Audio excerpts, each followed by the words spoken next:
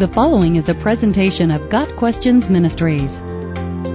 What is the true meaning of Rosh Hashanah? One of the appointed feasts of the Lord given to Israel in the Hebrew Bible, or Old Testament, is known today as Rosh Hashanah, literally, head of the year.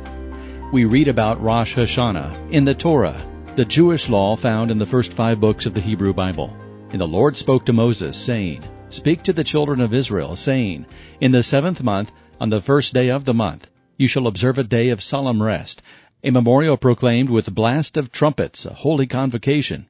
You shall not do any ordinary work, and you shall present a food offering to the Lord. Leviticus 23, verses 23 through 25. Rosh Hashanah, or the Jewish New Year, is also known as Yom Teruah, or the Day of Trumpets. The word teruah means to shout or make noise. So this holiday is marked by the blowing of the shofar, or ram's horn, in Jewish synagogues around the world.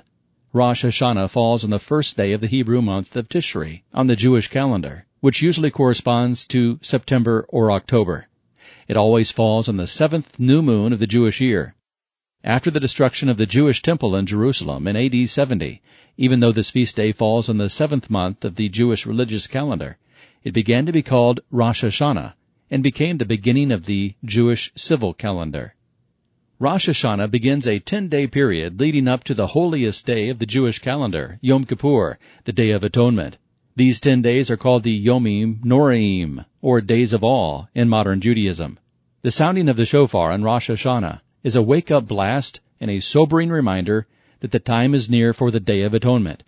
It is a call to teshuvah, which is repentance and turning back to the Lord.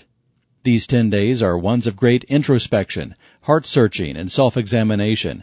The sound of the shofar for the Jew was, and still continues to be, a call to examine one's life, to make amends with all those one may have wronged in the previous year, and to ask forgiveness for any vows one may have broken. So the primary theme of Rosh Hashanah is one of repentance. During Rosh Hashanah, a common greeting or blessing is, May your name be inscribed, a wish for one's name to be written in the book of life. Jewish people enjoy sweets on Rosh Hashanah, treats made with apples, honey, raisins, figs, and pomegranates. Eating sweet things symbolizes the desire for a sweet year. Also included is the idea that the enjoyment of sweet things can help counter the sorrow associated with repentance. In the eating of pomegranates, some Rosh Hashanah celebrants express the wish that their good deeds will be as numerous as the seeds of the pomegranate. Others eat portions of the head of a fish or a sheep, symbolizing the desire to be the head, not the tail. See Deuteronomy 28, verse 13. According to rabbinic tradition, on Rosh Hashanah, the destiny of the righteous and the wicked are sealed. The righteous are written into the book of life, and the wicked are written into the book of death, but most people won't be written into either book. These are given the 10 days until Yom Kippur to exercise repentance and self-examination, and then seal their fate.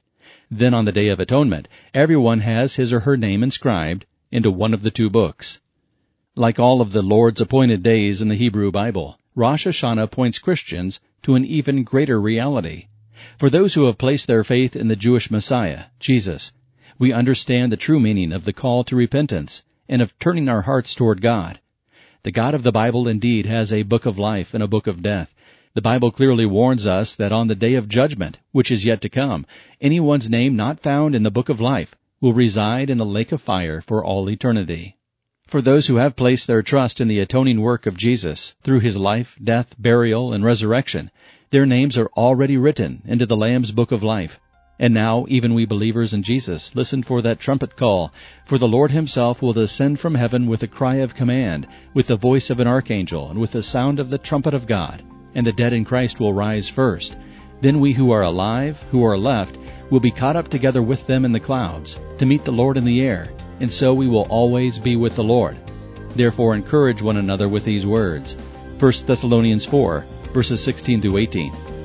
Got Questions Ministry seeks to glorify the Lord Jesus Christ by providing biblical answers to today's questions. Online at gotquestions.org.